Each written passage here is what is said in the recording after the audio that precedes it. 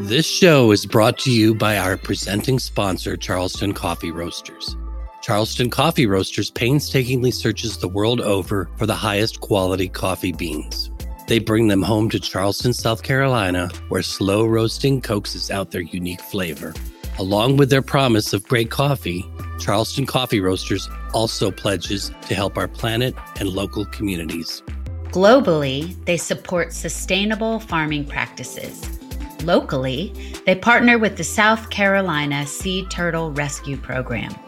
Visit their website, charlestoncoffeeroasters.com, and use the code COFFEEWITHFRIENDS, all lowercase, all one word, to get 20% off on all bagged coffees.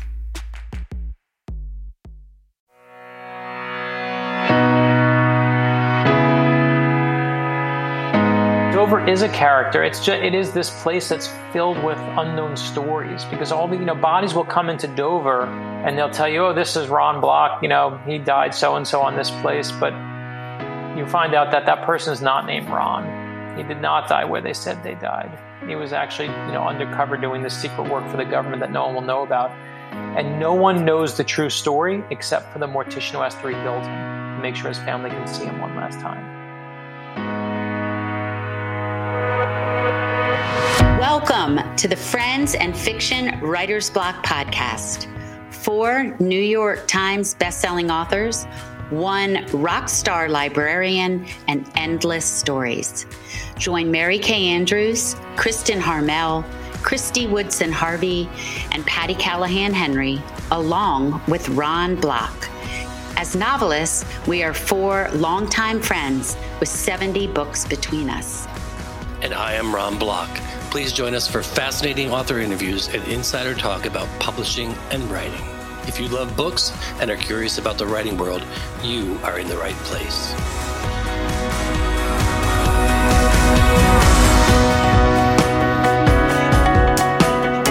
Welcome to the Friends and Fiction Writers Block podcast. I am so excited to host our guest today, Brad Meltzer.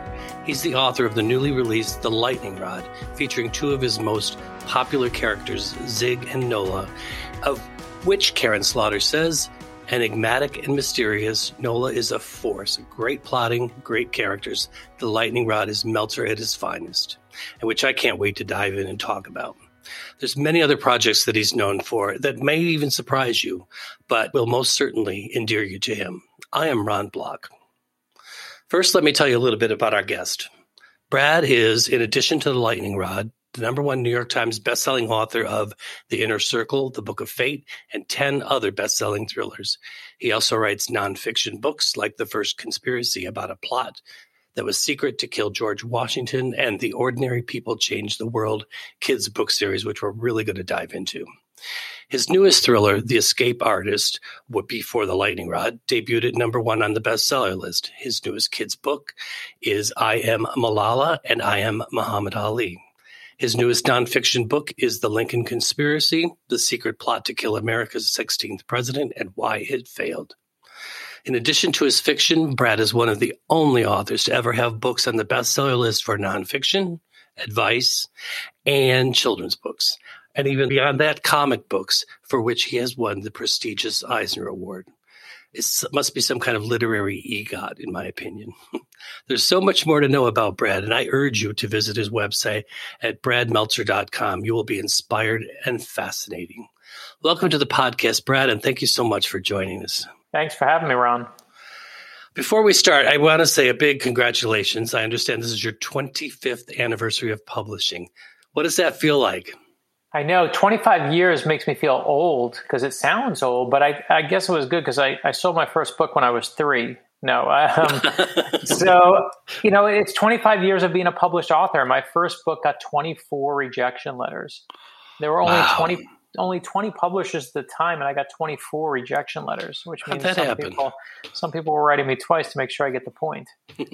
But when I look back, I can't possibly imagine when I started writing thrillers that we were going to be able to, over 25 years, expand into nonfiction history books for adults, then kids books, then Superman and Batman and Spider-Man and comic books. much less doing any of the TV shows we did. So I just feel very lucky and blessed that I get to talk to my imaginary friends all day long. I love it. I love it. But I'm just overwhelmed by all of the projects that you've had. And it seems like 25 years is not very long to get all that in. But has it been everything you thought it would be? No, of course not. I mean, I think if you look at my first interviews, I've decided for this tour that I'm just not going to tell lies, right? I feel like it's important. Like in my first interviews, you said something, was it everything I thought it would be? I'd say, yes, I'm so thankful and everything's great and everything's perfect. And I think my fear was I was afraid to ever tell the truth because I didn't want to seem thankless. Right. I didn't want to seem like I didn't appreciate what I had. And I still do that to this day. I'm so thankful for it. What I will add, though, is how much it's hard work. Every day I sit down there, you'd think after 25 years, I'd be like, I know how to do this. And if you want to churn out garbage, then yeah, you can say, I know how to do this, and you'll churn out the same stuff. But if you want to actually be a better writer, if you want to, we've all read those authors who their first books are great, and then you read them now and you're like, they're fine, they're okay, but they're just never what they were. And that's because the writers hates it too, and they're miserable, and they've done the same thing a million times.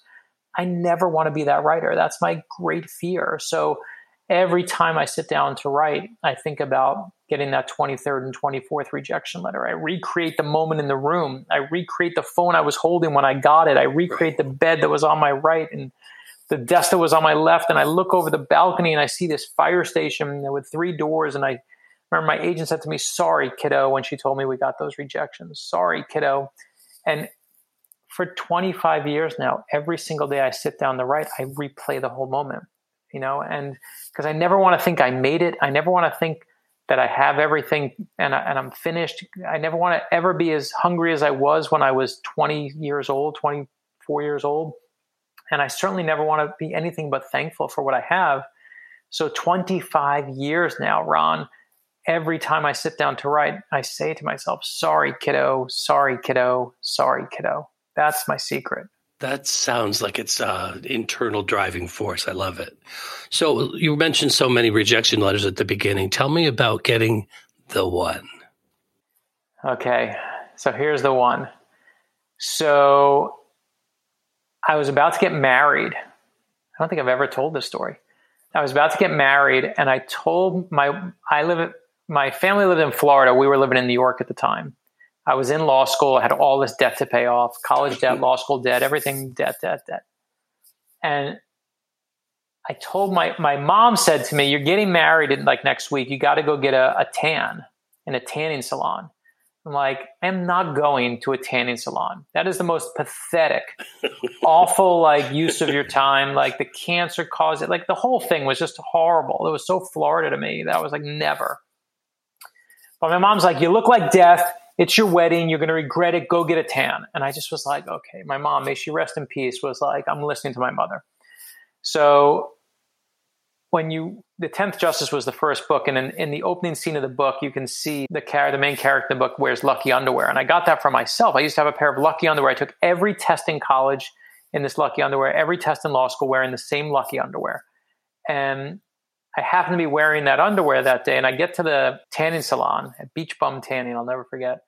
And I told my wife, I said, listen, if anyone calls, you don't know where I am. Don't tell anyone. I'm so embarrassed. I'm mortified that I'm going to this place.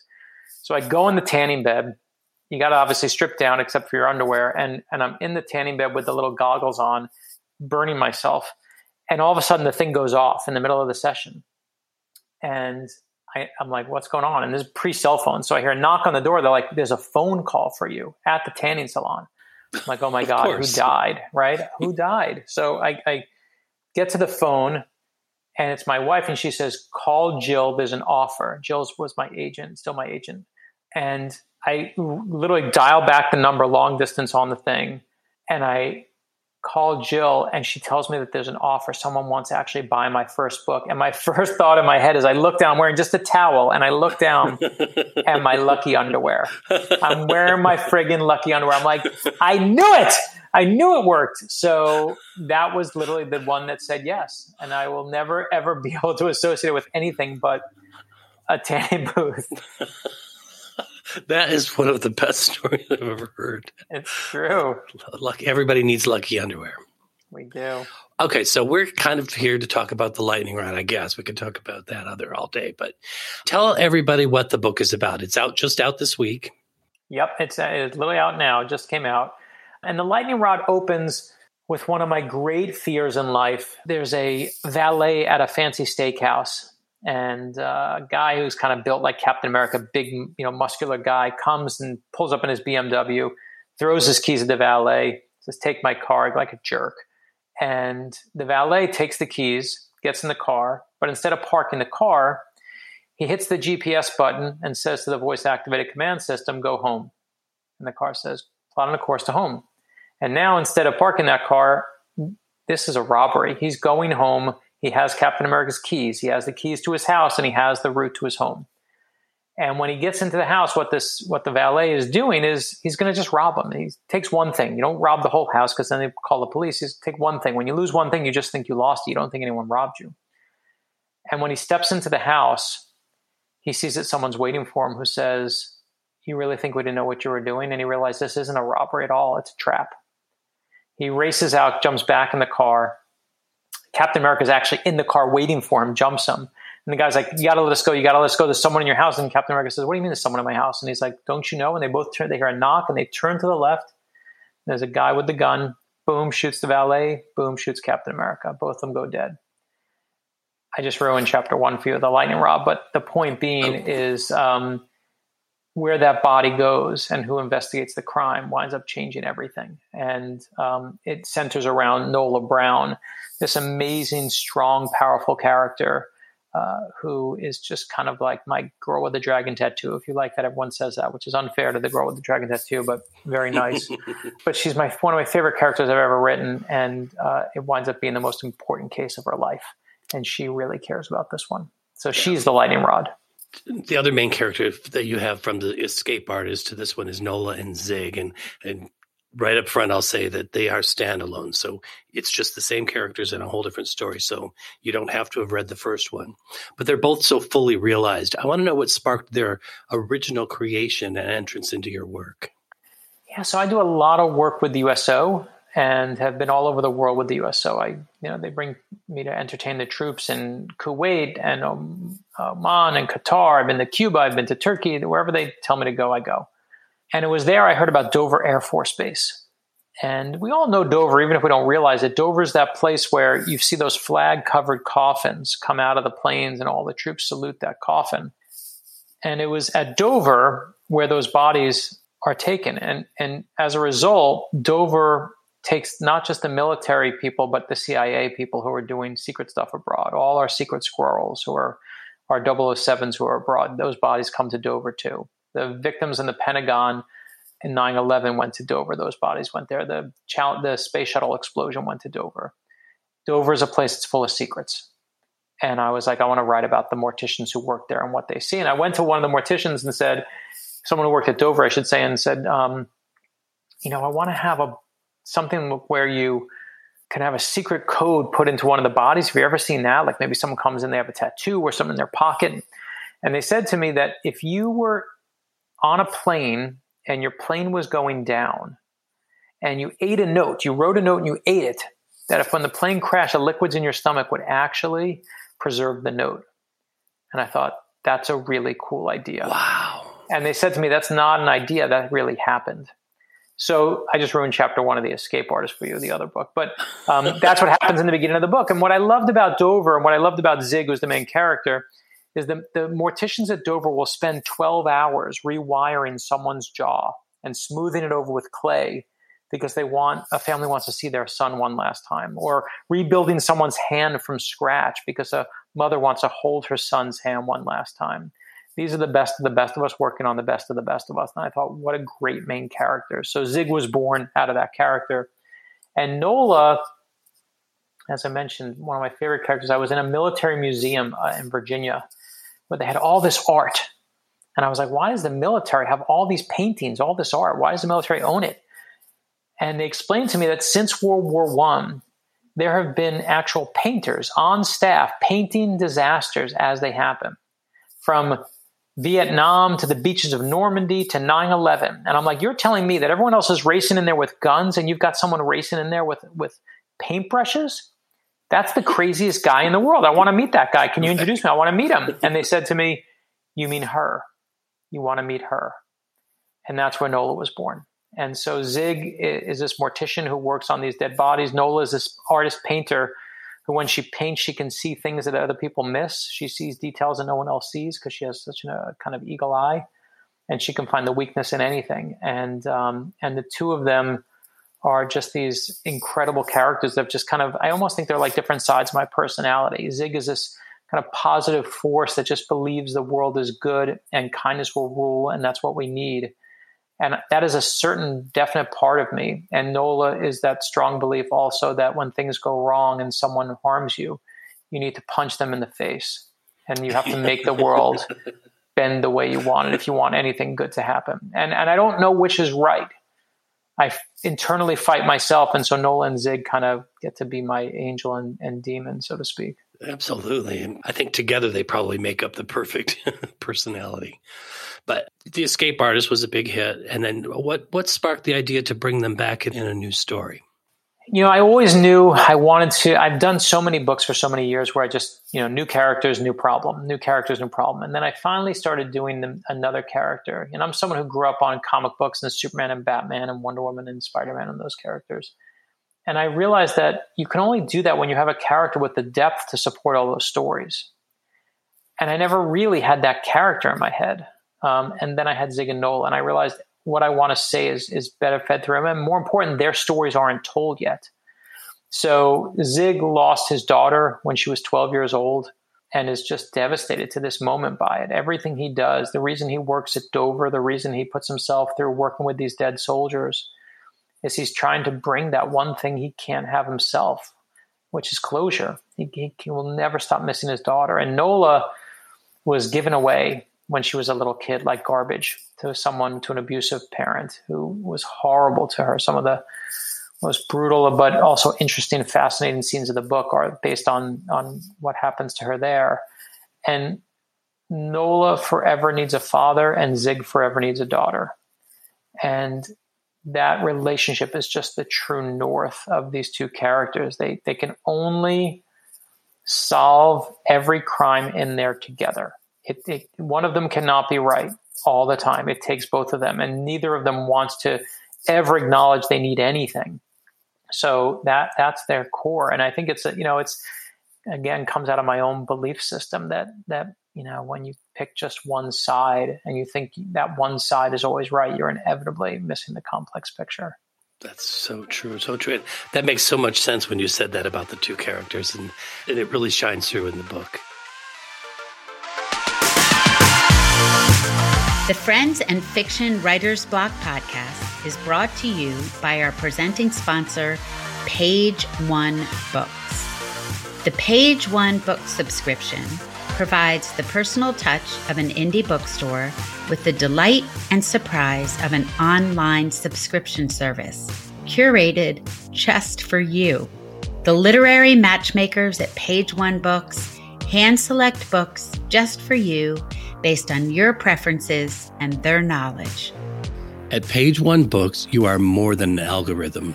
Shop now at pageonebooks.com. That's page, the number one, books.com. Choose their 3, 6, or 12-month subscription plan. The gift of Page One is always a custom fit, and now you can get 15% off all book subscriptions with the code FRIENDS15.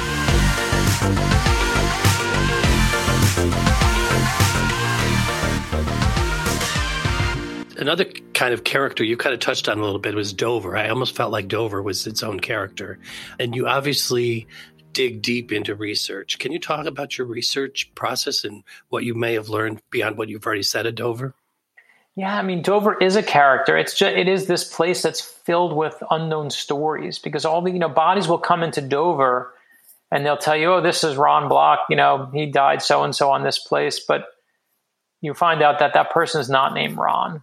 He did not die where they said they died. He was actually, undercover doing this secret work for the government that no one will know about. And no one knows the true story except for the mortician who has to rebuild him to make sure his family can see him one last time. And I was fascinated with that. So each book, kind of takes a different part of Dover. And the Lightning Rod, I was fascinated with the photographers. We have this wonderful scene with the Dover photographers play a big role where you see they're the only other people beside the morticians because they're taking pictures. They see everything that comes in, and they have access to they literally take their wallets, they undo and pull out their wallets and take pictures of everything in it, down to the serial numbers on the dollar bills in their wallets, because they want to make sure that those personal remains that go back to the family are the exact personal remains they came with. They'll find letters that are half written, waiting to be sent home, telling their families they love them. They'll find extra wedding bands because people get married and cheat on their wives. They find secrets. They find letters you should never be writing when you're married. And those photographers have an uncanny view of the universe because of the position that they're in. And then the other thing that I really was obsessed with in this book, especially for the Lightning Rod, and I love good secrets. I've spent books where I did the secret tunnels below the White House. I've done the secret labyrinth below the Capitol. I've even done the little hidden city below Disney World in one of my books. But I never found one like this. It's basically a dozen secret warehouses that the government has all across the country where they deal with pandemic issues, as we know as pandemic issues, but could be anything from, it's like a Costco for the end of the world. It has vaccines for smallpox and anthrax and H1N1 and hantavirus. They have cobra venom. God knows what they need that for, but they have that there too. This giant, 3, 4, 5 Costcos in a row, 12 hidden secret warehouses all across the country, so that if there's a disaster that breaks out, a natural disaster that breaks out, or some kind of biological attack, the government can have all the antivenoms and vaccines right there. And I was blown away by that. I'm like, you're telling me the government has these secret warehouses all across the country, right in front of our faces in some cases, and nobody knows they're there? You better believe I want to know what's inside them. And obviously when you see the Lightning Rod, you will see exactly what's inside them. I won't ruin that part of the book, but you'll see exactly what is inside them. Yeah, and I have to say, I was reading it going, man, he's really good at telling these things. I said, they can't be right, though. He had to make it up. And I was doing a little Googling, and it's like, oh, my God, he's right.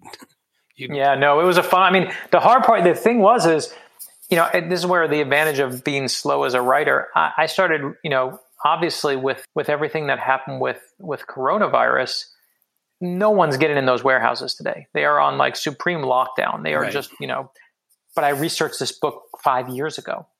So I had unprecedented access to these places and got to see, just an unreal view of that universe. Went to the headquarters when it was at the CDC, went into the kind of master command room where they control everything.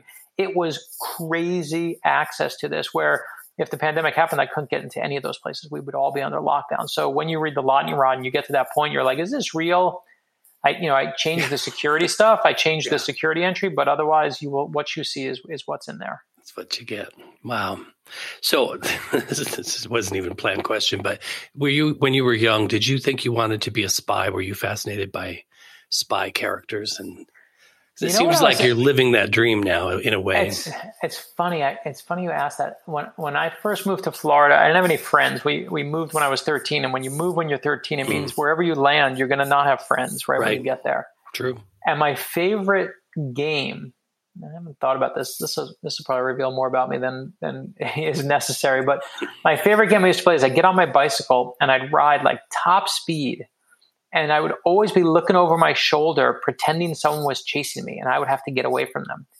I have no idea why that was such endless fun to me, but that was I'd be like, dun, dun, dun, dun, dun, dun, dun, dun, dun, just going like crazy. And now I look back and I'm like, I didn't think I was playing spy, but I was playing something. And that, I think that any thriller writer is paranoid at heart. That's why we do what we do. Yes.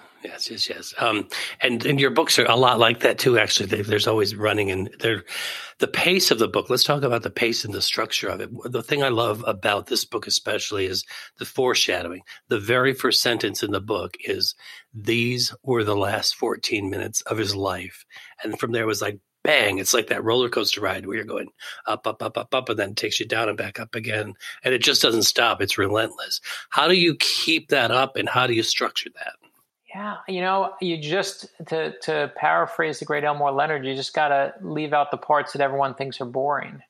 That's really it. I mean, wherever I write for myself. I don't write for anyone else. I just know one thing, Ron. I'm not that special.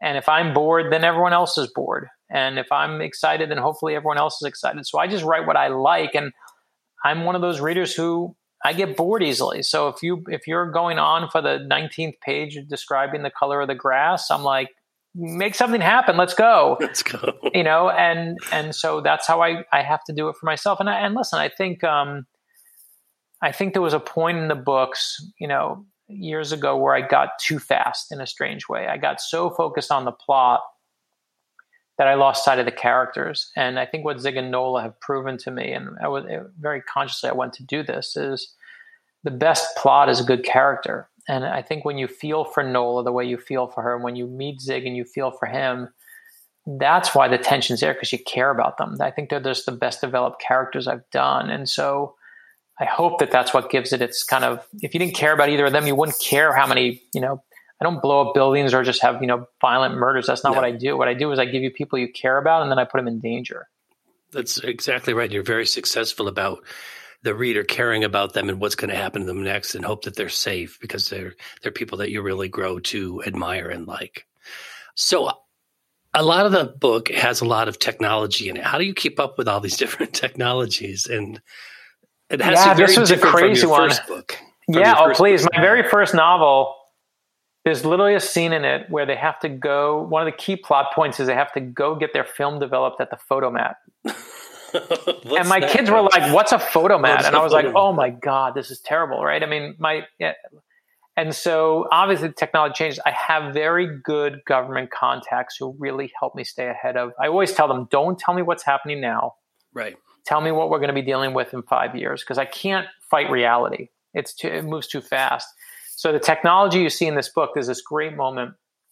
I asked years ago how you can send secret messages to people. And they gave me this guy who has a really good high job in one of the big acronym agencies in the country, said to me, well, here's what you should do, Brad, is you're going to log into your Hotmail account. You're going to write a note, but don't send the email. If you send it, people can find it. The moment you hit send, it's traceable. I don't care if it's encrypted, they can crack encryption. But write the note and just hit save draft. Then I tell Ron, my buddy, who I wrote it to, I say, Ron, here's my login for Hotmail. Yep. You go into Hotmail, you open up my saved draft, you read what I wrote, you erase it, and then you write your own thing, and then you hit save draft. And now you and I are speaking without ever sending a thing. And I thought, that's brilliant. Isn't that brilliant, Ron? That was brilliant. Until General Petraeus, the head of the CIA, used that exact trick to cheat on his wife. That's literally what he did. And I was like, son of a bitch, that's the trick they gave me.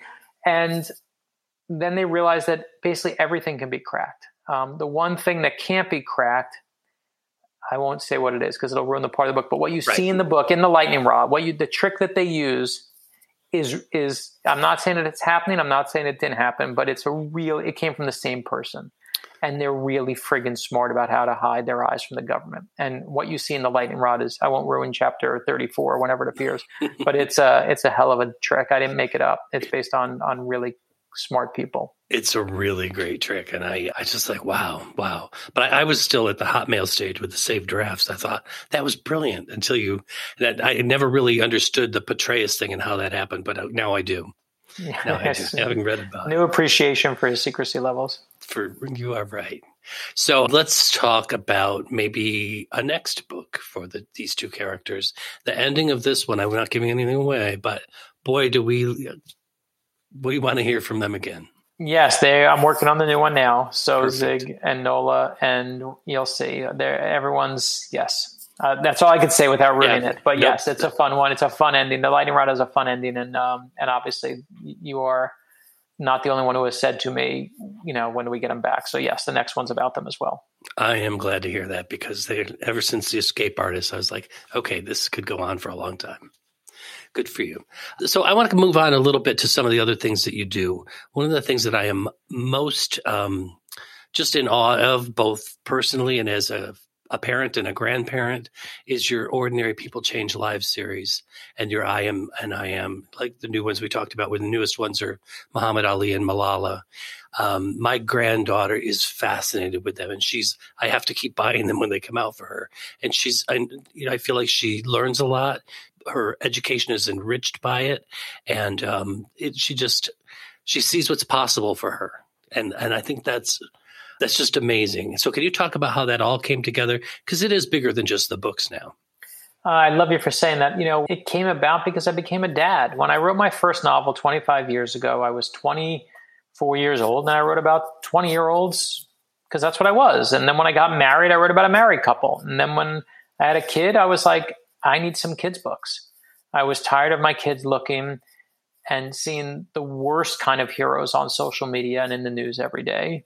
And I was like, I can give them better heroes to look up to. I can give them heroes of kindness and compassion and characters of perseverance to look up to. And I told my daughter about Amelia Earhart. I was like, Amelia Earhart flew across the Atlantic Ocean. And isn't she amazing? Isn't that wonderful? My daughter said, big deal, Dad. Everyone flies across the Atlantic Ocean. She was not impressed at all, right? Man. She was like, big deal. And I told my daughter this true story that when Amelia Earhart was 7 years old, she built a homemade roller coaster in her backyard. And she took a wooden crate and she put roller skating wheels on the bottom of it. And she shoved it to the roof of her tool shed and then came flying down the side and flew through the air. And that was the first moment Amelia Earhart flew. She was 7 years old. And my daughter was like really into that story. Right. And I was like, that's the secret sauce. So we started with I Am Amelia Earhart. We did I Am Abraham Lincoln, I Am Rosa Parks, I Am Albert Einstein. My son loves sports. I was like, here, forget a millionaire athletes who are shooting their mouth off every day on TV. Meet this real sports hero. His name is Jackie Robinson. And we did Lucille Ball. We've done Helen Keller. It's been an amazing ride. What was amazing to me is, Ron, is when the 2016 election happened and Hillary and Donald Trump were fighting every day on TV, two of our books started selling more than any others. And they were I Am Martin Luther King Jr. and I Am George Washington. And it wasn't a Democrat or Republican thing. No. It had nothing to do with Democrats or Republicans. It was that parents and grandparents on both sides were tired of turning on the TV and seeing politicians. What they wanted to show their kids were leaders. And we all know there's a huge difference between a politician and a leader. So We've done I Am Walt Disney, I Am Jim Henson, I Am Jane Goodall. We just did, as you said, I Am Muhammad Ali and I Am Malala. We have coming up I Am Dolly Parton, who is working with us on that book and so much fun to work with. And it's been just incredible. And I love the fact that people now use our books to build libraries of real heroes for their kids and their grandkids, their nieces and their nephews. And so the Ordinary People Change the World series has been just truthfully a gift more to me than I think it's been to anyone else. Well, we could fight about that or agree to disagree on that. Because, I love you for it. I love you for it. I see it all the time, too. Working in a library, people are always asking for them. And often they're never on the shelves because they're all checked out. But I love, too, that, again, encourage people to go to your website and learn more about this. There's kits that you can buy. There's collections you can buy. There's even a grandparent subscription that you can sign up for. Can you talk about that a little bit? Yeah, and full credit, I should have said it first. Chris Eliopoulos is our amazing artist, and he is that secret weapon. I mean, his art is like this cross between Charlie Brown meets Calvin and Hobbes. And that's why kids love the books, is because they're drawn like kids and they look lovable. And so we just decided, we had so many grandparents and parents asking us, like, I want to get my grandkids and sons, can I get a subscription for them? So we literally started a subscription service. So you can have one where 2 books a month are sent to your grandkids every single month for a year. You can have one where 2 books are sent to them and 2 books are sent to you. And so you can read to them, which we thought was really fun because we had so many grandparents saying, I want to read to them over FaceTime and I'm separated by the pandemic. And how do I do this? Or we just live far away, forget about the pandemic. And I love the fact that we've been able to do that. So the subscription service, you go to ordinarypeoplechangetheworld.com or bradmeltzer.com, just hit the button that says subscriptions and you'll see where it goes. But it is, again, it's pretty humbling. It's really humbling. I mean, I can show you, we're on the podcast, but you and I are on video right now. I can show you how many kids just on a daily basis will send me pictures of George Washington I got today. Here, I'll show you one just so you can see it. That truly just came today, I should say, of a little girl that, just drew George Washington. I mean, how great! I'm showing him a picture right now, but it's just this beautiful. It's a little girl, and it literally says, he believed in having courage. He looked out for those who believe in you. And I love that this girl, her name is Emily, on her little worksheet, suddenly loves and looks up to George Washington. I love it. That's beautiful to me. Oh my God, I'd be bawling getting those. Trust They're me. beautiful. They Beautiful. truly are. Yeah, great. So let's move on to comics. How did you get involved with creating comic books? Yeah, Graphic you know, novel. people always say, how do you break into comic books? I said I had to write 4 novels to do it. In every novel that I write, I always hide comic book references since 1997. Not the ones like you see now. They're like hard ones. They're like, you got to know your comics to know. And one of the editors at DC Comics saw what I was doing, figured it out. And he was last in line for my book, The Millionaires. He was the last person at the book signing. And he got up in the front of the line. He said, you want to write a comic book for DC? And I'm like, I've been waiting my whole life for someone to ask me that question. So I've been able to write Batman and Superman. And listen, I love my job. I love when I get to write my thrillers or the kids' books. But when I get to write Batman and I get to put words in Batman's mouth, I am wearing my underwear on the outside of my pants that day, right? I mean, it is just a crazy way to spend your day. Yes. And obviously I love to do that. So, you know, getting to play in that with those fun toys is, I know it sounds super cliche, but it really is one of those kind of childhood dreams that you never think is going to happen. Oh, absolutely. I mean, you can think back to reading the comic books, the old Archies and the Batman, Superman, Bizarro World, and Justice League, and all of them down to Richie Rich. I read them all. Richie you name Rich, it, I read it. Right. That's awesome. We're kind of running out of time, but I want to make sure that people know a little bit about your involvement in finding the missing 9/11 flag. That's a story that just really touched me.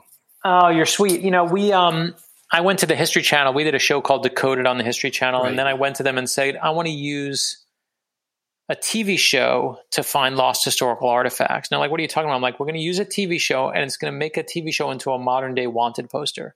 I'll tell the story of the artifact and people will, you know, I went on TV. First story I ever told on television on the pilot episode is I told the story of the 9/11 flag, that famous flag that you see the firefighters raise at Ground Zero. We all know the photograph. What no one knew is that 24 hours later, that flag went missing. No one knew where it was. And I looked into the camera and said, someone out there has it. I know you have it. If you have it, I'll give you $10,000 if you bring it back. And what I couldn't say at the time is that just a few days after that pilot episode aired, a man walked into a fire station in Everett, Washington, in Washington State. He said, I saw the show Lost History. I have the 9/11 flag. I want to bring it back. And we took about a year for us to authenticate it. We worked with the former head of the FBI's Art Crimes Unit. He said to me, this flag is now more authenticated than most Rembrandts in museums. And I got to unveil on the 15th anniversary of 9/11, I got to unveil it in the 9/11 museum where it is still on display. And talk about one of the most humbling moments of my life. I mean, people send me pictures. I got one of a soldier who was at Pearl Harbor saluting the flag. And I just play a small part in bringing it back was just an amazing experience. It had to be. It just talks about the power of television in a way and the power of visual communication too, which you've had a lot more of than we talked about. It's all luckily on your website, which I keep sending people to, but there's a lot on there. But the one thing I just kind of want to end on, if it's okay, is I watched your TED Talk. And it made me think, because I've always wondered what drives people. But as that first talk of yours was playing and I was listening, I was like, this is a lot of what drives him. Is that accurate? And what if that's not? And you can expound on it too. What does drive you? No, that is what drives. I mean, listen, it is absolutely what drives me. And you should just put in Brad Meltzer obituary and TED Talk, and you'll see it. And you know, I worked to save the house where Superman was created in Cleveland, Ohio. And when a reporter for the Wall Street Journal was asking me about it, he said to me, you know, Brad, this thing you did with the Superman house, that's going to be in your obituary. And my first thought was, thanks for so clearly contemplating my death.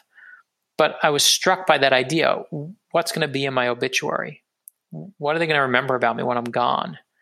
And it sent me on a year-long quest to figure it out. And you'll see in the TED Talk what my answer is and what I found. But it was just one of those things that really made me look at my life and say, why are we here and what are we doing? And the answer was incredibly inspiring to me because it kind of peeled away my own life in ways I didn't expect. Yeah, it's really touching, but it's very inspiring, as I said. But it's something everybody needs to see. So you should definitely find it and watch it, everybody. So, Brad, I can't thank you enough for being here today. This has exceeded my expectations. But where can people find out more about you and connect with you online? Other than your website? And of course, you can go to bradmeltzer.com, but I'm on every social media with Facebook at Brad Meltzer, Instagram at Brad Meltzer, Twitter at Brad Meltzer, LinkedIn at Brad Meltzer. So just put my name into any of those things with an @ sign in front of it. You'll find me even on YouTube at Brad Meltzer. So I'm very active on there. We love posting fun stuff and inside things. And I encourage you, when you sign up for our newsletter, you will get the news of what we're doing before anybody. And it is really fun to I love communicating with our readers. My first fan mail I ever got was a woman named Shelly who wrote to me. I'm still in touch with her. She invited me to her wedding.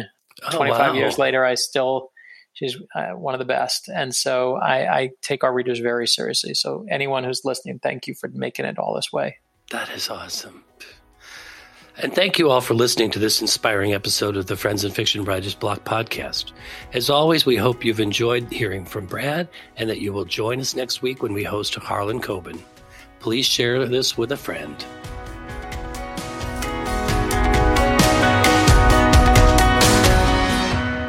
Thank you to our presenting sponsors, Charleston Coffee Roasters and Page One Books, for their generous support. Show our sponsors some love by following them on Facebook and Instagram and subscribing to their email newsletters. Remember, use code COFFEEWITHFRIENDS for 20% off bagged coffees at Charleston Coffee Roasters and code FRIENDS, plural, FRIENDS15 for 15% off book subscriptions at Page One. Thank you for tuning in to the Friends and Fiction Writers Block podcast. Please be sure to subscribe, rate, and review on your favorite podcast platform. Tune in every Friday for another episode. And you can also join us every week on Facebook or YouTube, where our live Friends and Fiction show airs at 7 p.m. Eastern Standard Time. We are so glad you're here. Produced by Audavita Studios. Connect your voice to the world.